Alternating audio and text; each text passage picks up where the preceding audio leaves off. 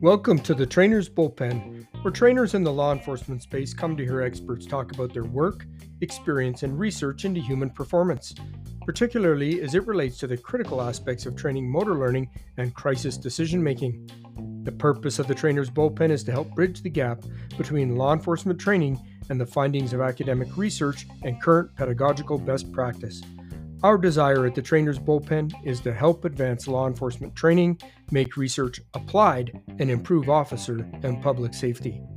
The Trainer's Bullpen is a production of Raptor Protection, and I'm Chris Butler, your host. Now, on to today's show.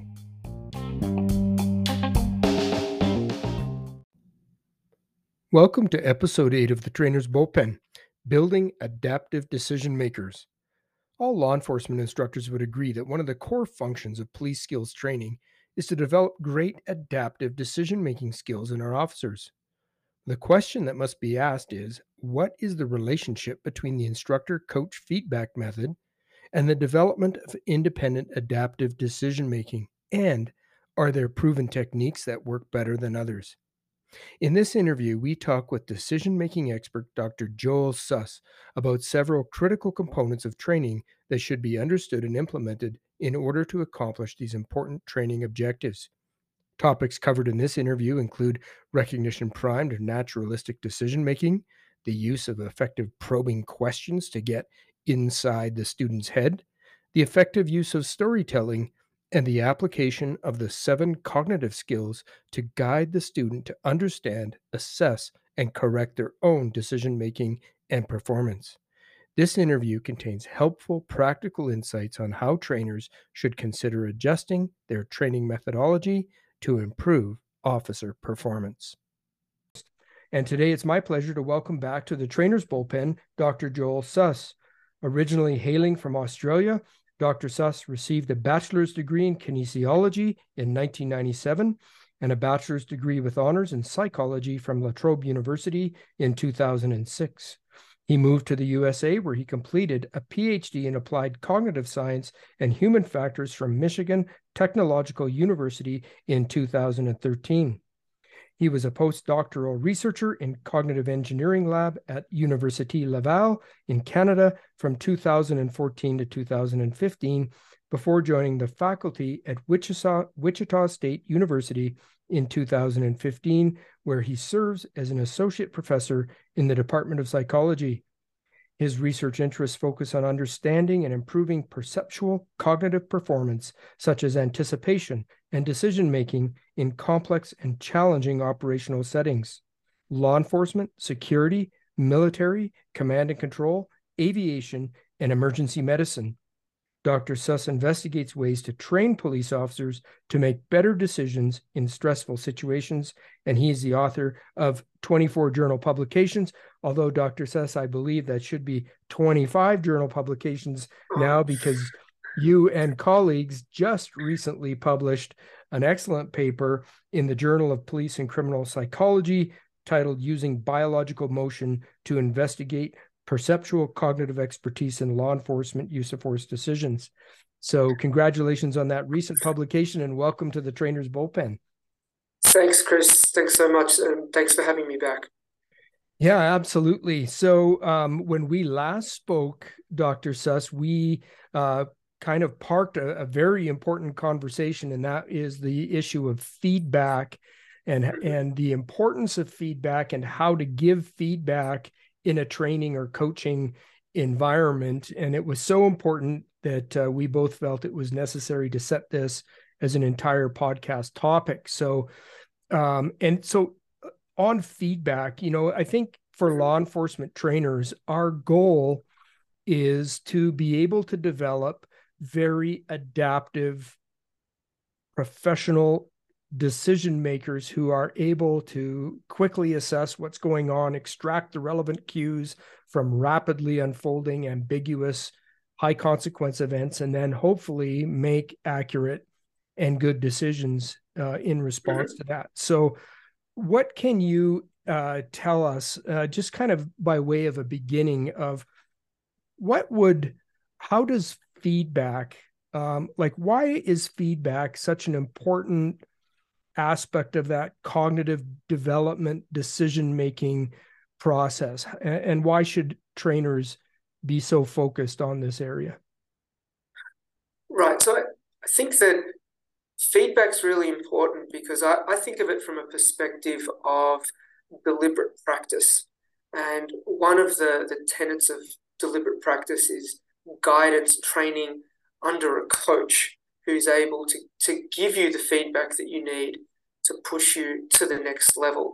And most of the time, even though people might like to think that they can give themselves their own feedback, and to some extent they can, if you really, really want to get good, you kind of need extrinsic feedback from and explicit feedback from an expert coach who can see things from the outside and can get you to think about things in ways that are going to get you to develop and enhance your mental models of these kind of critical situations and time constrained complex situations. And doing that, like I said, needs some kind of feedback, not just about the outcome of your performance, whether it was good or bad, like whether, using lethal force in a particular situation was the right thing or not. That's feedback that's focused on the outcome. But there's also feedback that you could give about the process of getting to that point. But getting to understand the process, what someone went through, which is essentially what happened in their head, is not as easy to come by as just observing what they did and commenting on their movement or how they drew the weapon or their positioning or their use of defensive tactics. Does that make some sense? Yeah, absolutely. And so, just two things I want to ask in relation to what you just said, because I think that's very important. Is I can already hear some trainers saying, "Well, I give feedback. When my students make errors, I see what they do wrong, and I tell them what they've done wrong, and then they fix it." And but that's entirely not the type of feedback that we should be focused on. Is it, like you use the term? We want to get inside their head, and we want to find out how are they thinking, how are they analyzing and assessing the information. And so that's point number one. And point number two is that the outcome, as you said, is never the measure of whether decision making was good or bad, especially in the law enforcement world, because cops don't always or hardly ever control the outcome. And so we can actually have, and I've seen this, Dr. Suss, I've seen a positive outcome where decision making was horrible, but only because Yes. of providence or good luck, nothing bad happened. And so then the danger is you walk away from that reinforcing that what you did was actually good performance, but it was very dangerous decision making. And so the outcome isn't the measure, is it? No, and that's interesting because I participated in some police training a couple of years ago, and I was very surprised to see that as soon as the scenario finished, it was simply a matter of did you achieve the right outcome? Like, so the scenario was set up that someone presented a lethal threat, and so if the officer who was engaging in the scenario shot the person, then they did the right thing, and then that was it. And it was kind of as if as soon as they made the shot and neutralized the threat, that it was kind of, dusting themselves off, clapping the hands, hands over, well done, good job. And there was no reflection on the process. And it really, really surprised me because I thought that in some of the people who I saw go through this, I didn't think that the process was the best that it could be. Let's put it that way. But there was no focus on that, and I think that that's concerning. And so I think that this idea of getting at what's inside someone's head is really, really valuable, especially if you want to make those independent, adaptive decision makers. If your goal, contrary to that, is just to make robots that follow procedure and carry out things A, B, and C, and essentially can't think for themselves, then sure, don't bother about delving into this feedback and trying to find out what went on in someone's head. But if you do want to make those really excellent people who can then in turn maybe take some of this stuff and reflect on incidents that they're involved in themselves and kind of analyze them themselves, then I think that what we're going to talk about today is a really useful step towards that.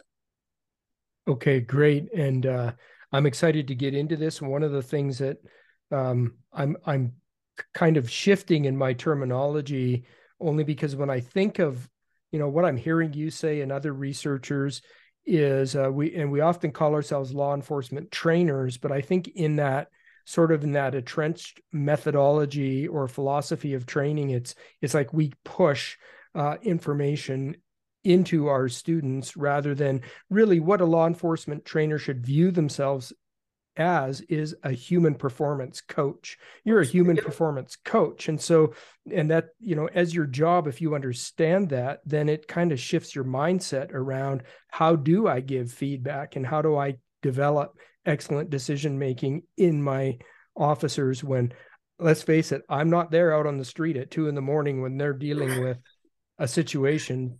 So they need to have independent, adaptive, excellent decision making. So great. Yeah, Let's get into this then, Dr. So how can we think about, if we want to think about feedback getting into their heads, into their minds, how can we think about feedback during, say, decision making scenarios or drills?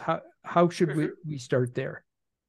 Right. So you said something just now that made me think that I just want to make a little introduction to this. That people might be thinking of, getting into someone's head and understanding their thoughts. We've got to do some kind of brain imaging or electroencephalography, right? EEG, putting some cap on someone's head with wires to get at what they're thinking. I guess that's possible, but that's not where I come from, and that's not my kind of training or specialty. So the way that I look at it is simply, it's talking to people and asking the right questions. An old term from psychology is introspection, right? Looking into yourself and getting at what's going in your head. But this is now doing it with like a coach, asking the right questions to extract this kind of information. And why that's important is because often people think, and I'm sure you've heard it, right? Oh, I didn't think during this incident or scenario, I didn't think, I just made decisions. I just, everything happened so fast. But in spite of that kind of feeling, I think that it's still possible to get at what did go on inside someone's head and break it down, kind of slow things down and look at things in detail, because by and large, I'm convinced that lots of things do happen, even if it's in a very short space of time. And I look at it as my job, or the coach's job, as to the skill is extracting that information and getting people to use it to understand what they did and understand how to get better. So one kind of fancy term for this overarching thing is cognitive task analysis. And when we talk about cognition, that's a big word and it kind of is confusing sometimes. The thing to focus on is cognitive is kind of the opposite of procedure or rule-based performance. So yes, police officers need to learn procedures and they need to learn if this, then that. But we're talking about cognitive as a kind of higher level. So it involves decision making, how people make sense of situations, detecting and diagnosing problems, prioritizing and trading off goals, managing attention, anticipating future states, and performing shortcuts or workarounds. And so this cognitive task analysis is really just a way, a principled way of getting at those kinds of aspects of people's thinking. And we often think about responding to a physical incident or to an incident as a physical act, right? There's a lot of talk about heart rate and adrenaline and parasympathetic nervous system. But there's also a lot that goes on cognitively. It's just not as visible to us as someone moving around and when they put their hand on their weapon and when they draw and how they give commands and if they're at the low ready or high ready. So we're looking at a different aspect of performance than the things that are just intrinsically visible. And there are many, many tasks that involve cognitive aspects, right? Chess is a task that's mainly cognitive. There's very little motor movement around. But police responses in scenarios and complex situations combine both the cognitive and the physical. And so those are the kind of thinking activities, or that's the way of getting at these things is asking people the right kind of questions to extract information from them to learn how they were processing the situation. Okay, and is this cognitive task analysis, Dr. Suss, is this something that's relatively new, or where did this come about? Where do we find the origins in this approach to studying decision making? Right. So cognitive task analysis in and of itself is kind of as a collection of tools, or it's a toolbox of tools. And it can involve lots of things, right? These kind of talking to people methods, but it could also involve experiments, surveys, different kinds of tasks that help you understand what's going on in someone's head. And that kind of collection of that toolbox, cognitive task analysis as an area, that's been around for a long time, decades. But I think the thing that's most relevant, or the aspect of it that's most relevant to what we're talking about, comes from a field called naturalistic decision making. And that came about in the late 1980s, really. Yeah, and so that's probably the focus of what we've got to talk about, naturalistic decision making. And it came about as a reaction to lab-based studies of decision making that might take place in universities, often using novices. So we're talking about undergraduate students as participants, and using relatively simple decision-making situations where, here are two options. What would you choose? And that's not to say that that research isn't useful. If people are familiar with Daniel Kahneman's Thinking Fast and Slow, that kind of research led to a Nobel Prize for him. But there was a bit of a reaction to that situation because some people thought that that doesn't really capture what goes on in the real world in terms of police, military, firefighters, pilots, nurses in ICU wards who need to understand complex situations very quickly and make decisions. And so this area of naturalistic decision making studied those kind of people in those kind of situations. Okay, and so when I hear you say naturalistic decision making, where my mind immediately went to is the work of Dr. Gary Klein and recognition Exactly. prime decision making. So what's the connection between naturalistic decision making and recognition prime decision making, or are those two terms really referring to a very similar process? Yes, it's referring to a very similar process, and I hope Dr. Klein, if he hears this, won't think that I'm butchering his work. Hopefully I'll do a decent job of explaining it. But the naturalistic decision making you can kind of think of as the field that took this approach to study decision making, and recognition prime decision making was a descriptive model of decision making that came out of the research that he and his colleagues did. So it's kind of, essentially, it's one and the same thing, but recognition prime decision making is a model that is a kind of summary, I guess, of the kind of research or the findings that were extracted from the kind of research that he did. And the way that they studied these decision makers many times was to use something called the critical decision method.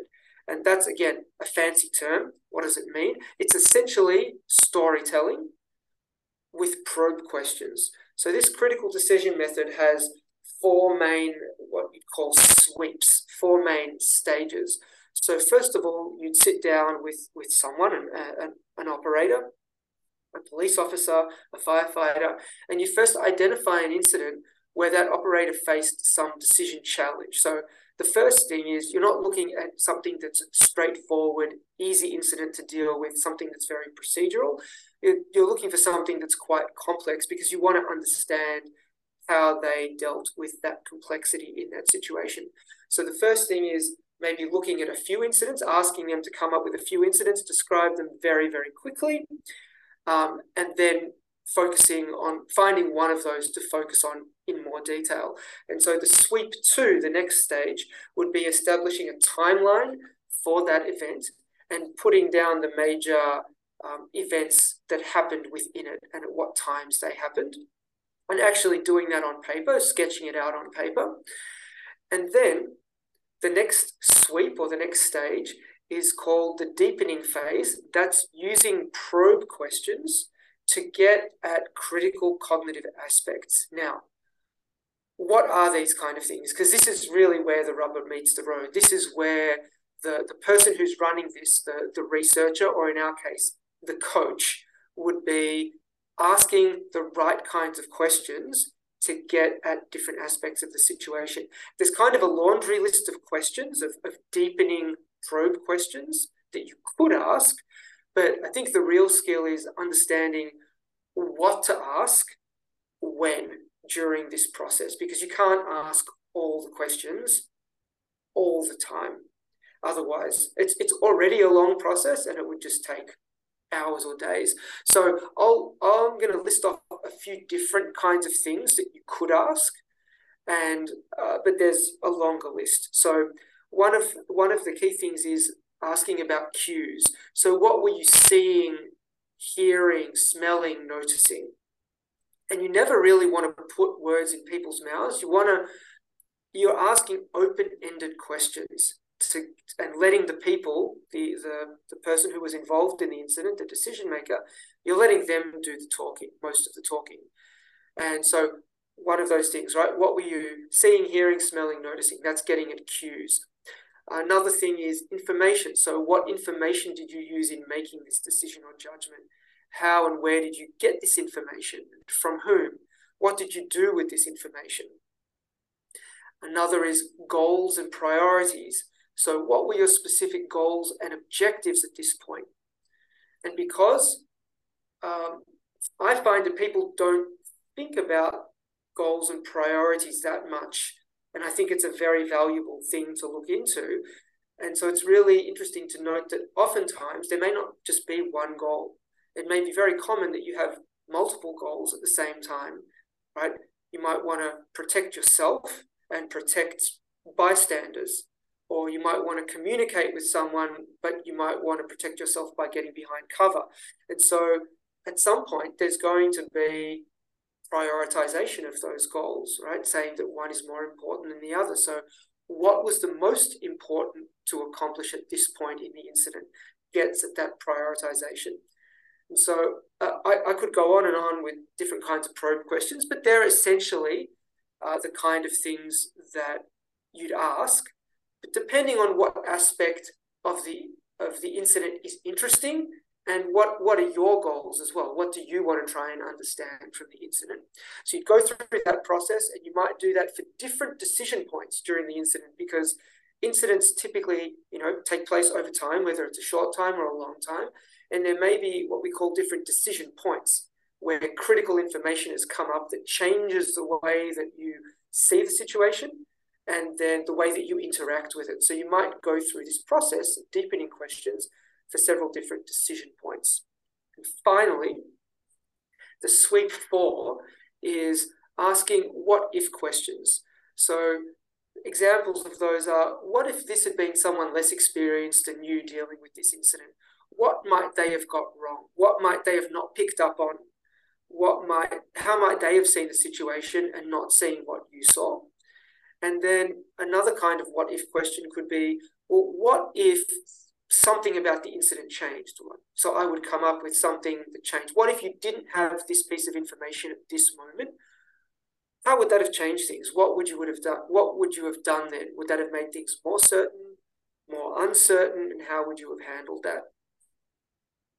So Oh, I'll stop there as a kind of general this critical decision method, a description of that. yeah, that was very helpful. And one question I want to ask you when you Mm, mentioned about goals and objectives is we sometimes will see officers get themselves into trouble situations either from an officer safety perspective or from a legal perspective when what happens is they make decisions that set them on a trajectory, and then mm, as the event changes, so if say this is a scenario and as the coach or the trainer, I'm inserting different inputs into it because I want them to yes. recognize that now they need to adapt and have Yeah. different goals and objectives, but Mhm. they fail to do it. So is this a helpful process to mine an officer's thinking process to find out, did they not pick up on those cues? If they did, how did they evaluate them? Why didn't they change? How were they assessing the risk? What are your thoughts on that? Yes, I think that this is um, this is the kind of way to do it, and asking those questions. So I've been able to do this with police officers in scenarios or after scenarios, and that's a question that or an aspect that we'll save for later, because this critical decision method is typically sitting down. It's a long process. You wouldn't go through this whole entire thing immediately after a scenario because it just takes too much time. I think it's amazing for getting at these things, but there's kind of quicker ways of doing the same thing, and it's just kind of cutting things down. But essentially, yes, asking those kind of questions. So, you know, at this point in the scenario, what do you recall seeing? And you can find out, were people seeing this thing, and if they don't mention it, you can go, well, do you recall? You can then push and say, do you recall noticing that this happened? Oh no, I didn't see that. Uh-huh. Well, if you would have seen that, would it have changed your mind? Would it have changed your goals, and in what way? But then, like what you're talking about, if people did see something and they still didn't adapt to it, then I think it's really important. And I think this is a really good way of getting at, well, why didn't you adapt? If you did see it, I put that in there. I injected that into the scenario. As your coach, I put that in there because I intended for it to change your goals. I intended for you to adapt. And so, what in your mind didn't let you do that? Because we need to work on that, and we need to work out a way, of maybe it's even discussing that it's okay to let go of a particular goal, right? Sometimes people have that bias to just hold on to what they've been doing, right? And no matter what's kind of a sunk cost bias, right? I started off on this path and I kind of committed to it, and I've got to keep going, even if things are kind of going downhill. And I think one of the skills for decision makers in these kind of situations is, one part of being adaptive is when the situation changes and goals should change, you should then change your goals and priorities, and give up on something if it's not the right thing to do anymore. Okay, you mentioned biases, and so I wonder what your Yes. your thoughts are on, because one of the things that I think will happen to officers is Mm, especially, and ironically, I see this happen perhaps to even the more expert or experienced officers, is because they have such powerful heuristics, is they mhm, end up going down this pathway, and now when there's a flare, as it were, that should be mhm. screaming at them to go, no, like this is different, but they don't see it, or they can't see it, or they won't see it. Is that because of is heuristics sometimes making us blind to those cues, those anomalies, or Oh, I, I think, um, for me, I'm just thinking about this from a little bit of an academic perspective. And, you know, there's a lot of talk about heuristics and biases in lots of different situations, and using them kind of as post hoc explanations for why people did things. And I think that in general, that's a bit of a dangerous thing to do. So I'm not saying that it's not a valuable way of thinking about things. I can't say, oh yeah, it's because of this bias that someone did that. I think that you alluded to kind of biases making people blind. I'd I'd more tend to look to resort to something like attentional narrowing or peripheral narrowing, that people get locked on something, tunnel vision, if you will, and they have not learnt how to lock onto something, but at the same time keep, and I use this term, interrogating their environment. And I use that not in terms of interrogating a suspect, but in terms of the decision maker being the active person, the active part of this in scanning or interrogating the scene in front of them for valuable information, because things change all the time. Different aspects. Someone can walk in, someone can walk out. You might notice something that you didn't notice before. And if you're locked on the person's face, and you're kind of looking through that soda straw, then that makes it difficult to pick up other information. So it may not even be, it may be more that it's an attentional thing. And I think one skill, and part of what we're going to talk about, one of these cognitive skills, is managing your own attention. And I think that's a really important thing, because once you understand that it's not just you relying on things to pop out of the environment and grab your attention. It's your responsibility to look for those things and be aware of those things, and that they can come up anytime. I think that kind of puts a different spin on things for people. Right. And again, your earlier comment about developing the skill of introspection, that if this is the process in training and this is what we encourage, then that almost develops that habit of mind to be constantly introspective, of evaluating your environment and how you're responding to it and what you're picking up, and the meaning of the information. Yeah, and the way that I think about it is that, and I want to be really clear for your listeners, right? I have not been a police officer, and I don't pretend that I know exactly what they go through. But in these kind of situations, I think about it as the situation is trying to trick me in some way. And what I mean by that is that I may not be perceiving things accurately. And that might be because I haven't picked up on some key bit of information that's there. So I kind of have it in my mind that whatever I think is happening right now, that's what I've got to go with. I've got to go with that, because that's what's there. At the same time, where I can, I'm trying to keep the door open for the possibility that things might be different than I'm expecting, than I think that they are right now. So I might be looking for information that might lead me to discover that the situation is different, if it really is. Does that make any sense? Yeah, it totally does. And I appreciate you saying that. And I think you're exactly right. I recall back before I was a law enforcement officer, I spent 6 years in high angle search and rescue. And I remember one of my coaches, first coaches in as a SAR tech, taught us two things. He taught us to have a continual script running in our head, that there's something here that I'm not seeing, that I'm missing. And so what you think, you know what you see, but you don't know what you don't see. And the Right. second one was to have a healthy dose of self-doubt about, and not meaning being underconfident or not Right. having confidence in your capabilities, but self-doubt in that you know exactly what's happening. Right. And so I think those two things in that environment, and certainly for me, I transferred that into 28 years of law enforcement. And I think just that those two skills really helped me not get locked into being so set in a certain trajectory and missing critical And, information in the environment. and I think that there's, from the broader studies of naturalistic decision making in lots of decision making situations, that's especially in intelligence analysis, which seems like far removed from the kind of police situations that we're talking about.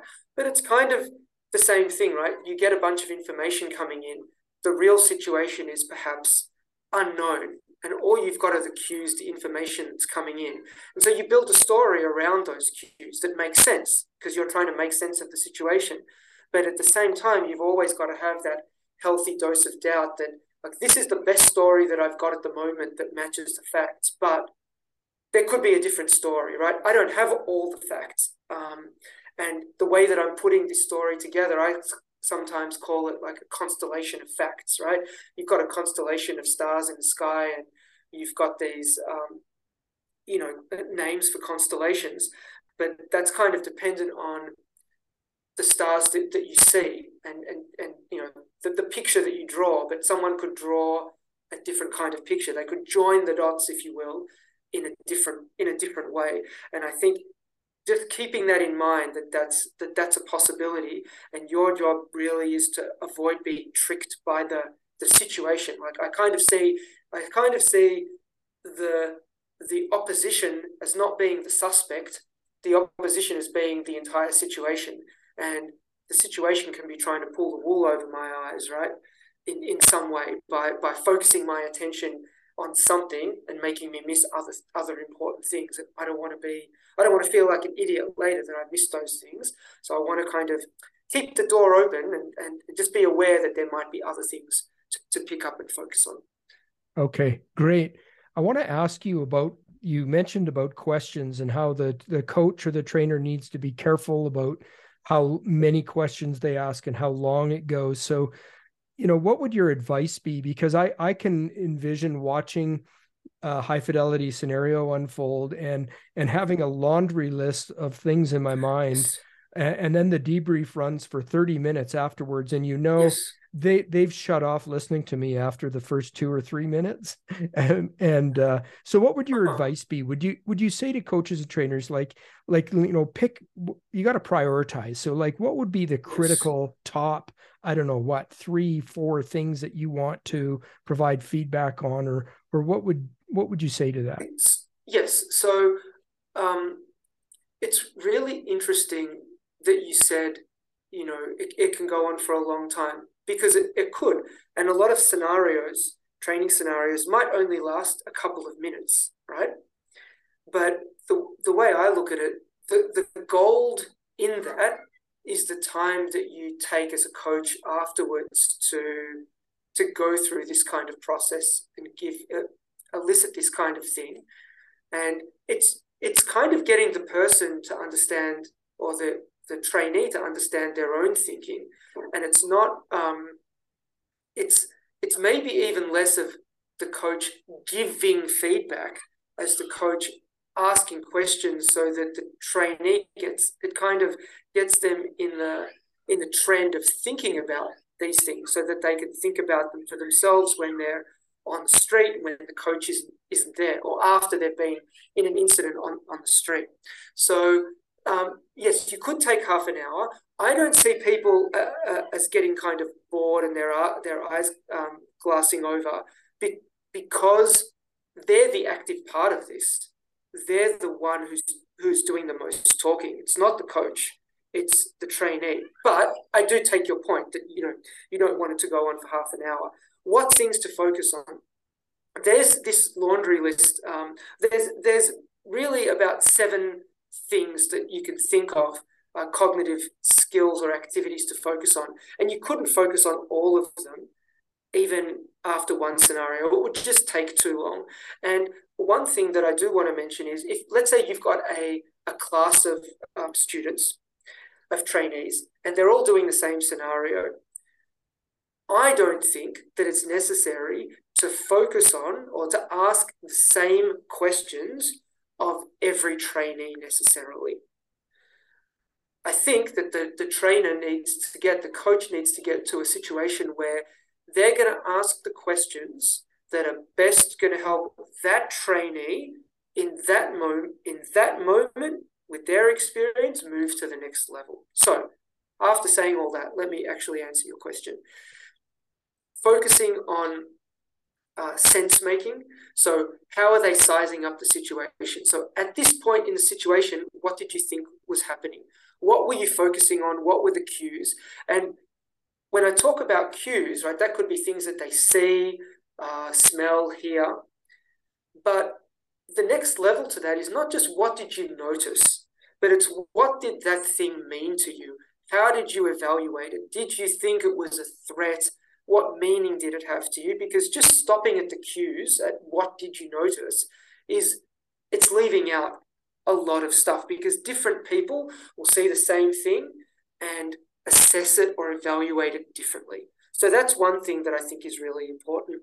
Another thing I mentioned previously was about goals, goal prioritization. So identifying trade-offs, so identifying the most important priorities within complex situations and with competing demands, and then trying to help people understand, well, how did you prioritize those things? You said that at this point, your goals were this and that. Well, you could ask, why were your goals this and that? Some of it might come down to law, right? That police officers need to know. Well, my goal was this to arrest the person or detain the person at this situation. Why was that your goal?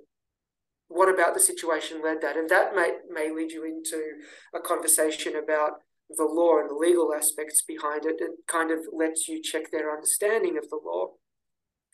Another thing that we've spoken about is attention management. So do you remember looking around? What were you focusing on? How were you scanning the environment? Do you recall getting locked in and just kind of tunnel vision at some stage? Did you try to break that? How did you break that? And another thing, maybe the last thing that I'll mention at the moment is the decision-making part. So when you came to make a decision about what you would do, how you would respond, what course of action you would do, what kind of things crossed your mind? Did you consider different options? How did you compare different options? Why did you choose the one that you did? Why did you think that was the way to go?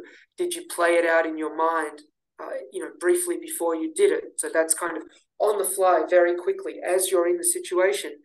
Did you think about, if I do this, what's the likely thing to happen? How's the suspect going to react? What's my next move going to be, essentially? How is my decision and my action that I intend on carrying out, how's that going to change the situation? And am I ready for that? Because if I'm going to just do something and I haven't thought about the consequences of it, that may not be such a good thing. I'll pause there and let you speak. So those, you referred to those, I think, as cognitive skills that Yes. you just mentioned, and you mentioned sense making. What were you Sense focused on? making. What Yep. did it mean to you? Number Yes. three was goal prioritization. Yep. Four was attention management. So we want to know, what Yes. were they focused on? What were they looking at? What did they miss? Five is decision making, Decision making. um, Yes.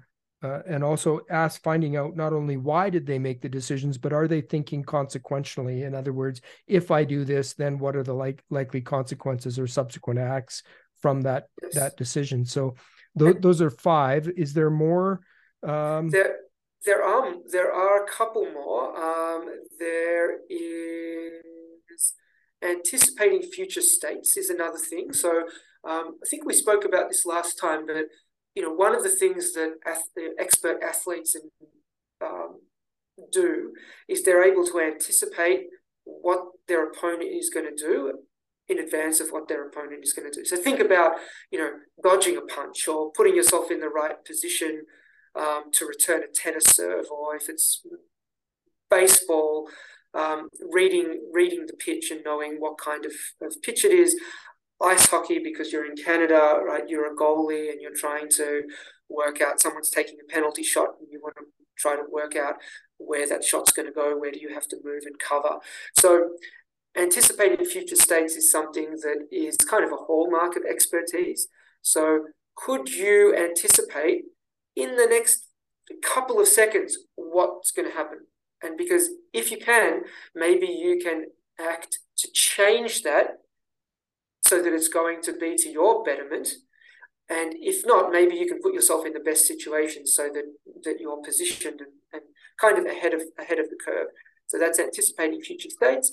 And then another thing that you might want to consider ask people about is workarounds, performing workarounds, because there's lots of standard operating procedures in law enforcement, and people are often expected to follow rules and procedures, but they can't cover every situation. And so sometimes, I'm not saying that people should break the rules all the time. Sometimes you might need to be flexible and know when to bend and when to kind of step out of a certain procedure because the situation demands something different. And so knowing when to do that and how much to do that is also a skill. Right. I think that is a very important skill for law enforcement officers because training and policy just provide guidelines and fence lines. But I think some of the best adaptive decision making that I've seen officers do, they've been able to know when it's appropriate to make decisions that may not be completely consistent with policy in order to be successful and in the public's interest and in the officer's interest. So I think that's important. I want to ask you about your opinion on the questioning. So we've got Yes. this model, okay, this critical decision method with these 7 critical skills.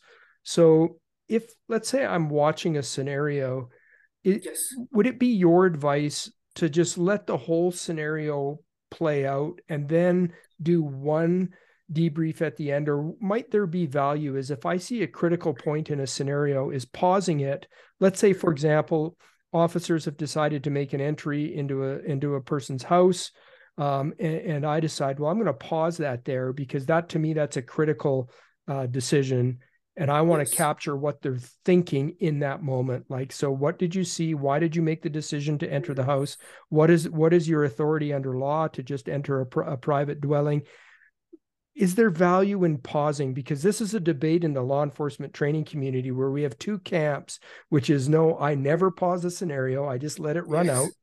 And others who love to pause scenarios and ask those questions at critical points as it unfolds. Right. And I think there's a time and place for both, which is it's easy to say, right? I get the best of both worlds. Um, and I don't have really any guidance of when when you should do one or the other. I think it can become a problem if you only ever do one or the other.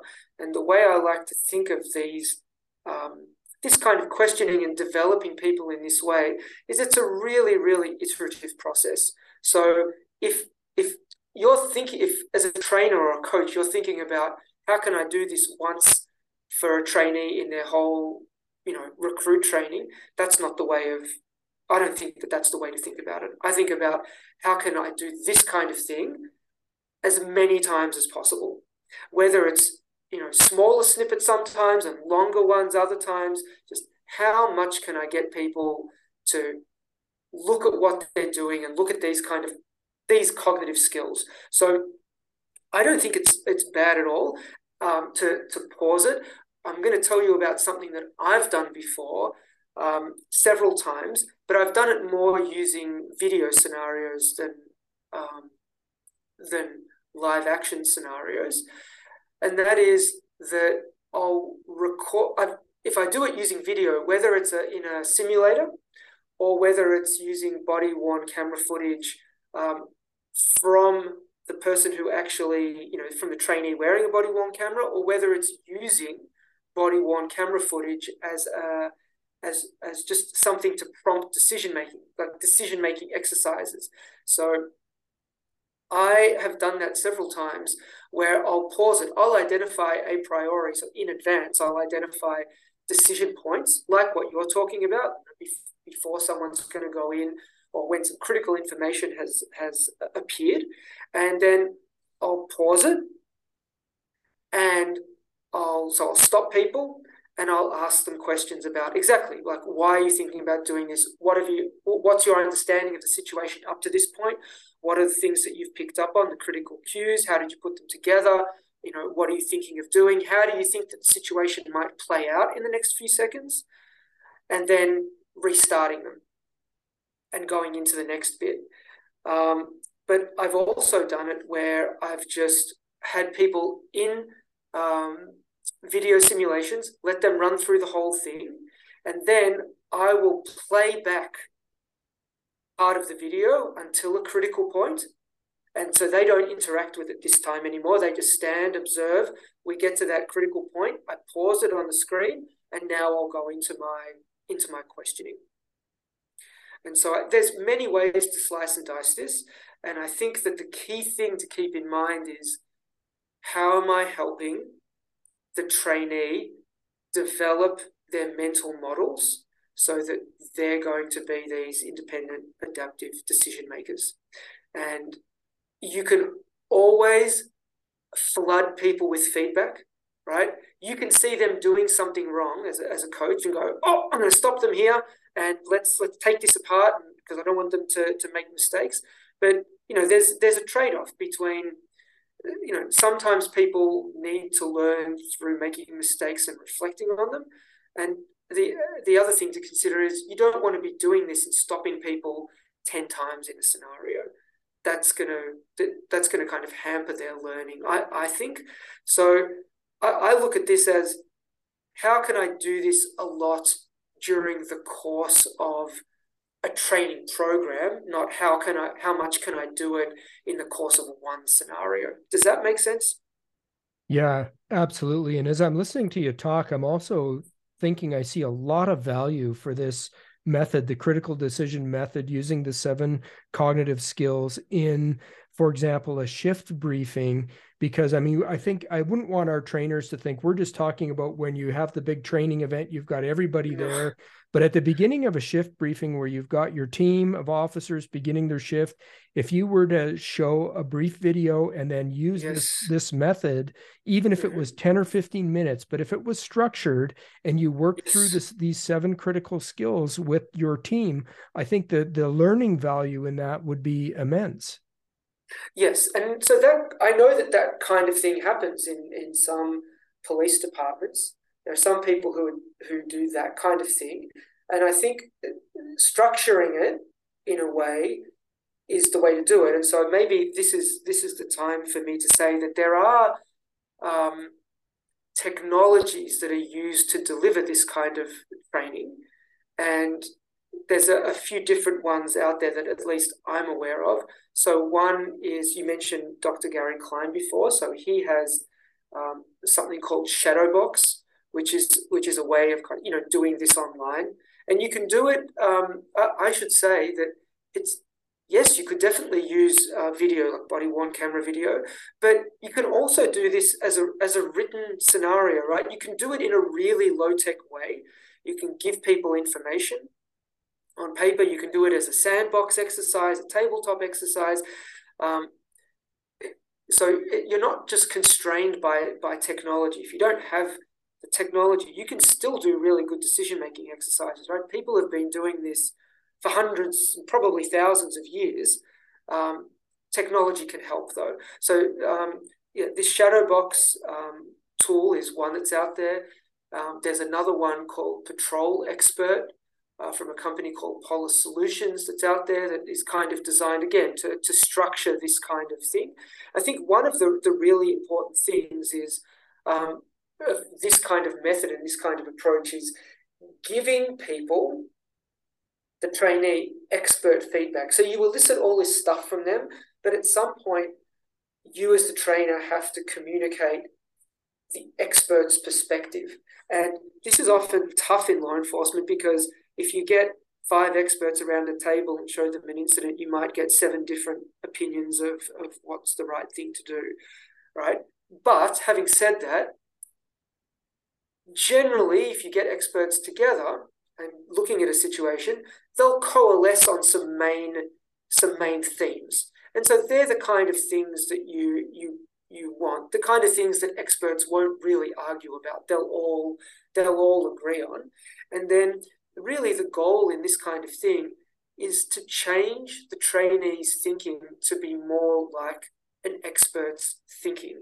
When I say that, I mean getting them to size situations up like an expert does. What would an expert notice? How would an expert assess things and put things together? What would an expert consider when they're considering the course of action to do, or which course of action would they settle on, and why would they do that? What's leading them to land on that specific course of action?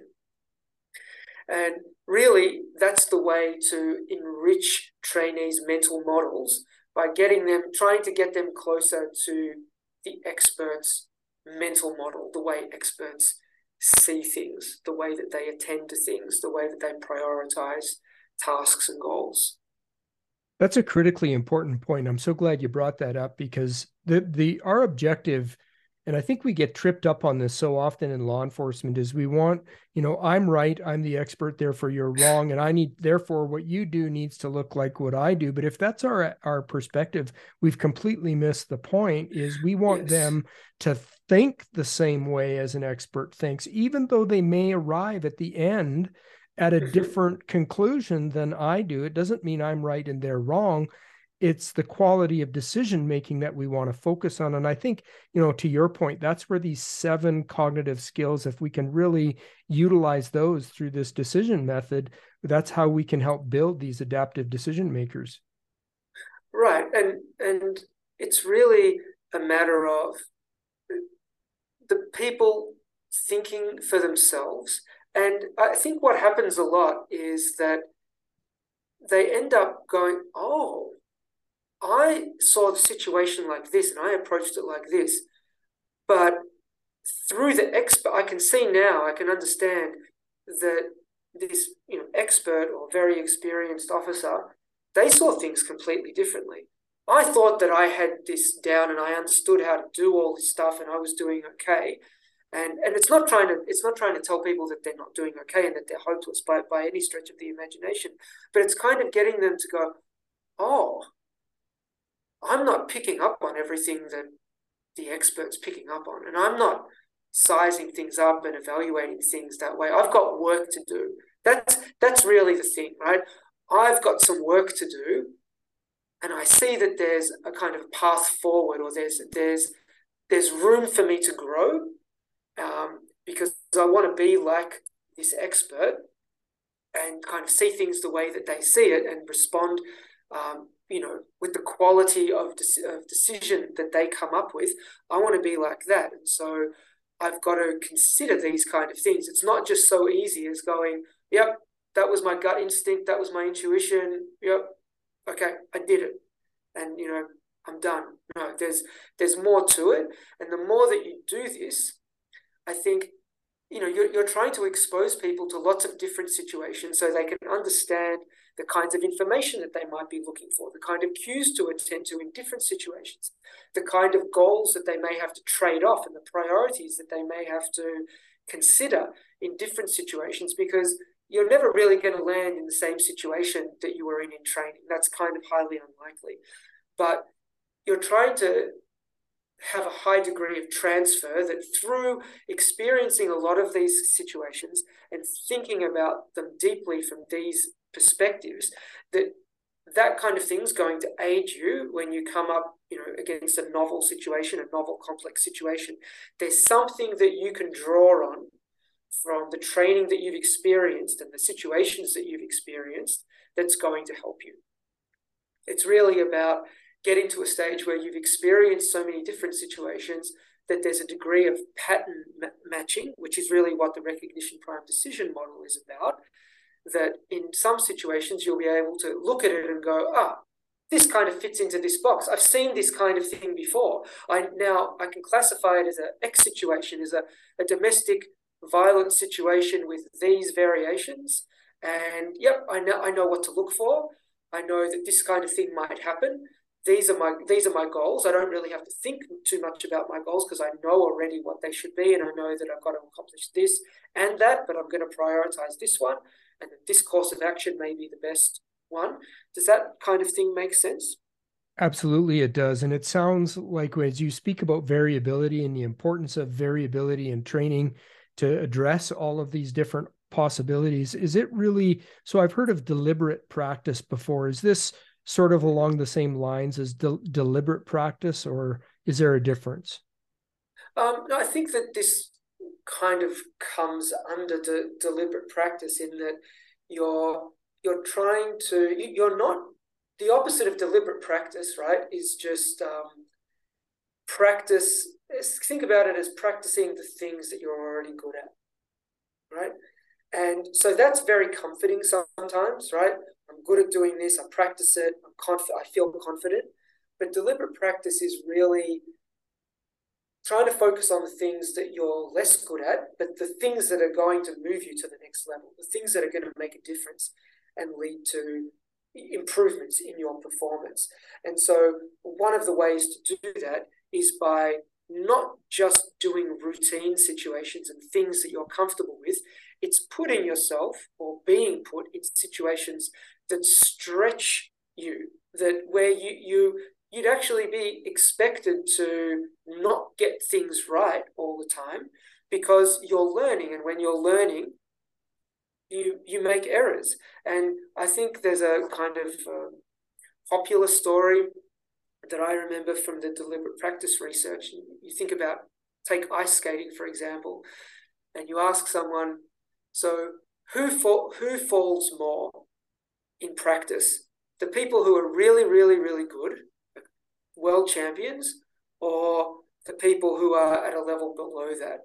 And the way to think about it is that it's the people at the very, very top, the world champions, who are falling more.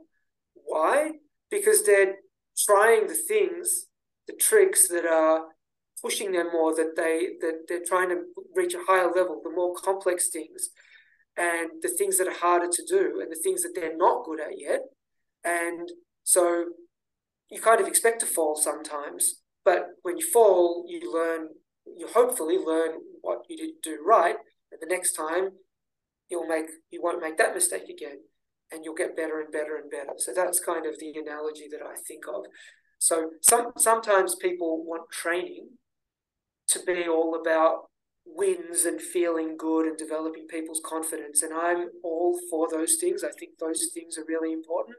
But if you look at any field and you look at the people who are the best, the highest performers in those fields, you'll find that they're either making for themselves, or they've got a coach that's helping design deliberate practice activities for them that purposefully put them in situations that they're not comfortable in, that are forcing them into these situations where they learn what kind of decisions do I have to make, these uncomfortable situations.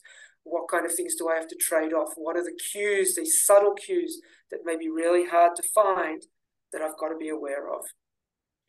So that ability to become comfortable with discomfort in training and in learning, though, I mean, that goes to the heart of it. Has to be a psychologically safe environment for our students to be able to do Yes. that. And I think this is an area where we have a lot of work to do, Joel, in law enforcement, because so many of our training cultures is the perfection is the goal. If you make a Right. mistake, you're a fool. And so the trainers need to create a culture of, look, I've designed this training to be very difficult, and you will make mistakes, and that's what we're here for. We're all here to learn from our mistakes and to grow from those, and it's got to be a Yeah. psychologically safe environment to do that in.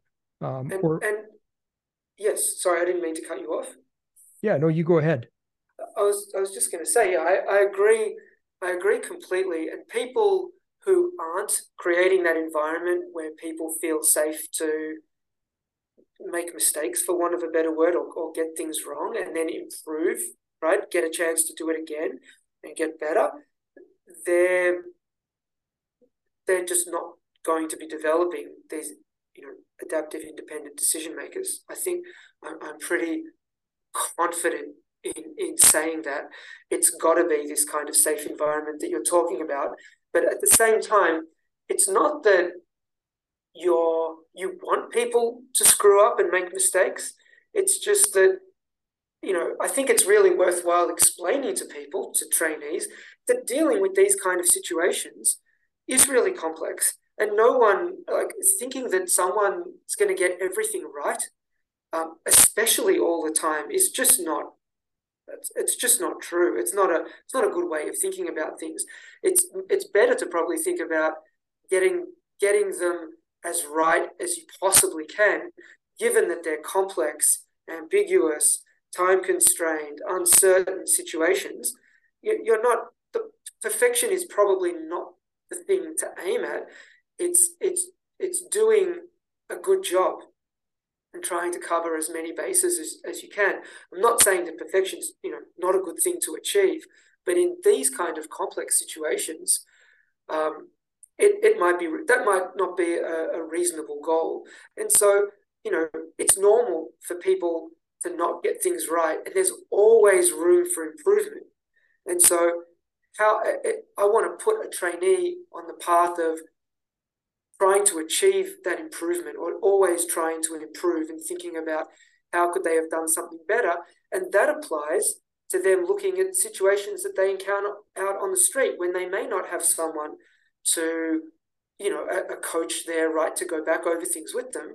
But you yourself, the officer, has the opportunity to go back, and maybe you attended it with someone else, the call with someone else, and you can speak with them about it. You can get into the habit of kind of asking yourself these questions. Or if you've got body-worn camera footage of the incident, you can go back with a trusted, trainer or supervisor, and go back, and they can be that coach who goes back and asks you those questions. But this is something that people, I think, should learn to do for themselves, because there won't always be a coach there. And I think you'll find that the people who are really good, really good performers, do this kind of thing anyway by themselves. They may not do it in this formalized way, but they'll do this kind of thing. They'll do that retrospection, reflection after the incident sometime, and go, what could they won't just go, okay, outcome's fine, everything's good, nothing to improve. They'll be the ones who say, okay, like it went pretty well, but what could I have done better? There's always something that I could have done better. What could I have done better in this way? And it may be they could have done it better from an officer safety point of view. It could be that they could have done something better from the citizen's perspective. They could have left the citizen with a better taste in their mouth at the end of the encounter, or something like that. But they'll ask themselves those questions. Do I have time to make one other point about that? Sure, we got a couple minutes left, so why don't you make your last point? Yeah, so the way, as a trainer that I really respect in Wichita, Kansas, he made me think about this a few years ago. Most of the time, trainers, coaches, never put themselves in the situation that they're asking their trainees to do. And what I mean by that is they don't get put in a situation, in a scenario blind, where they don't know what's happening and they just have to deal with it.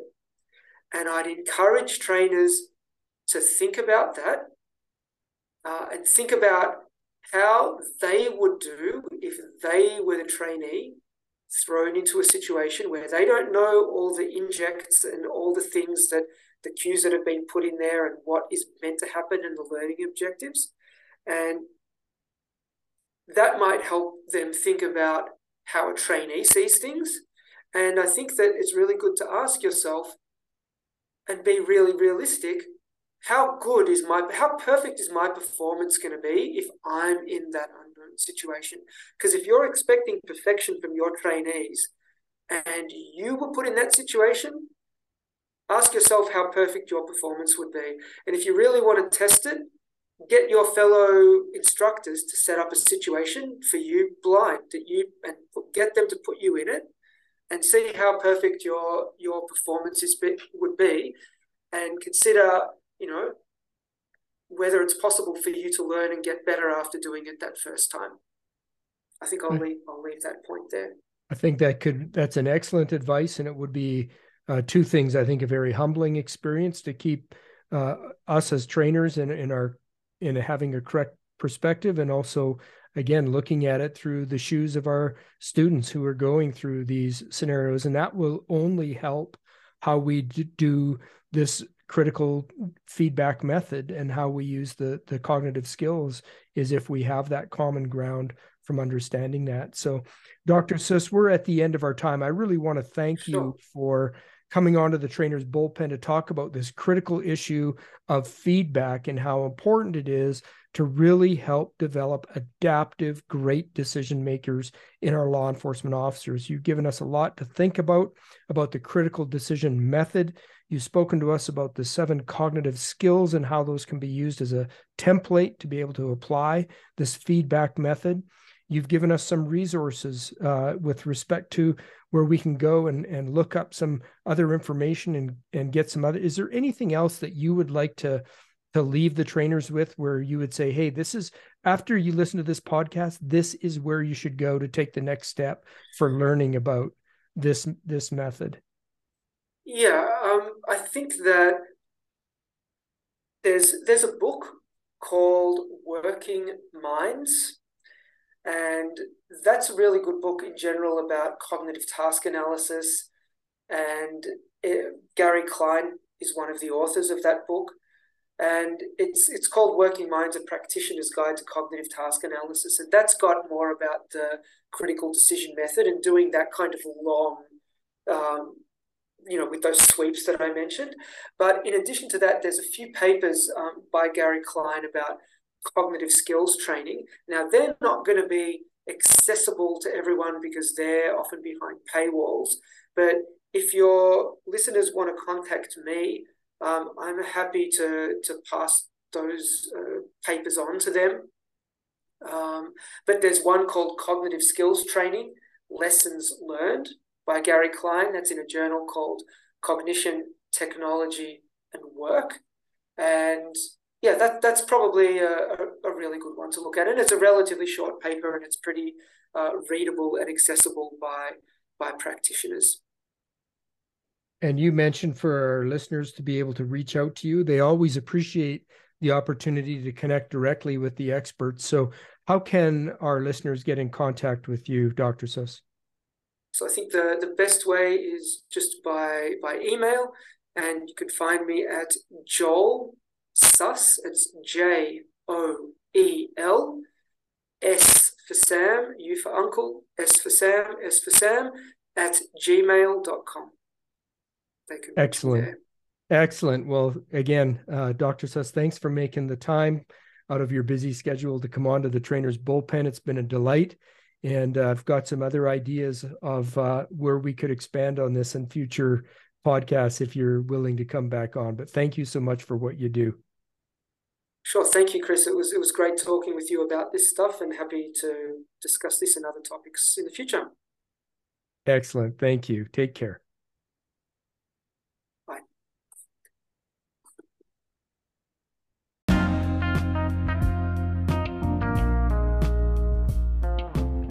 Well, we hope you have enjoyed this episode of the Trainer's Bullpen.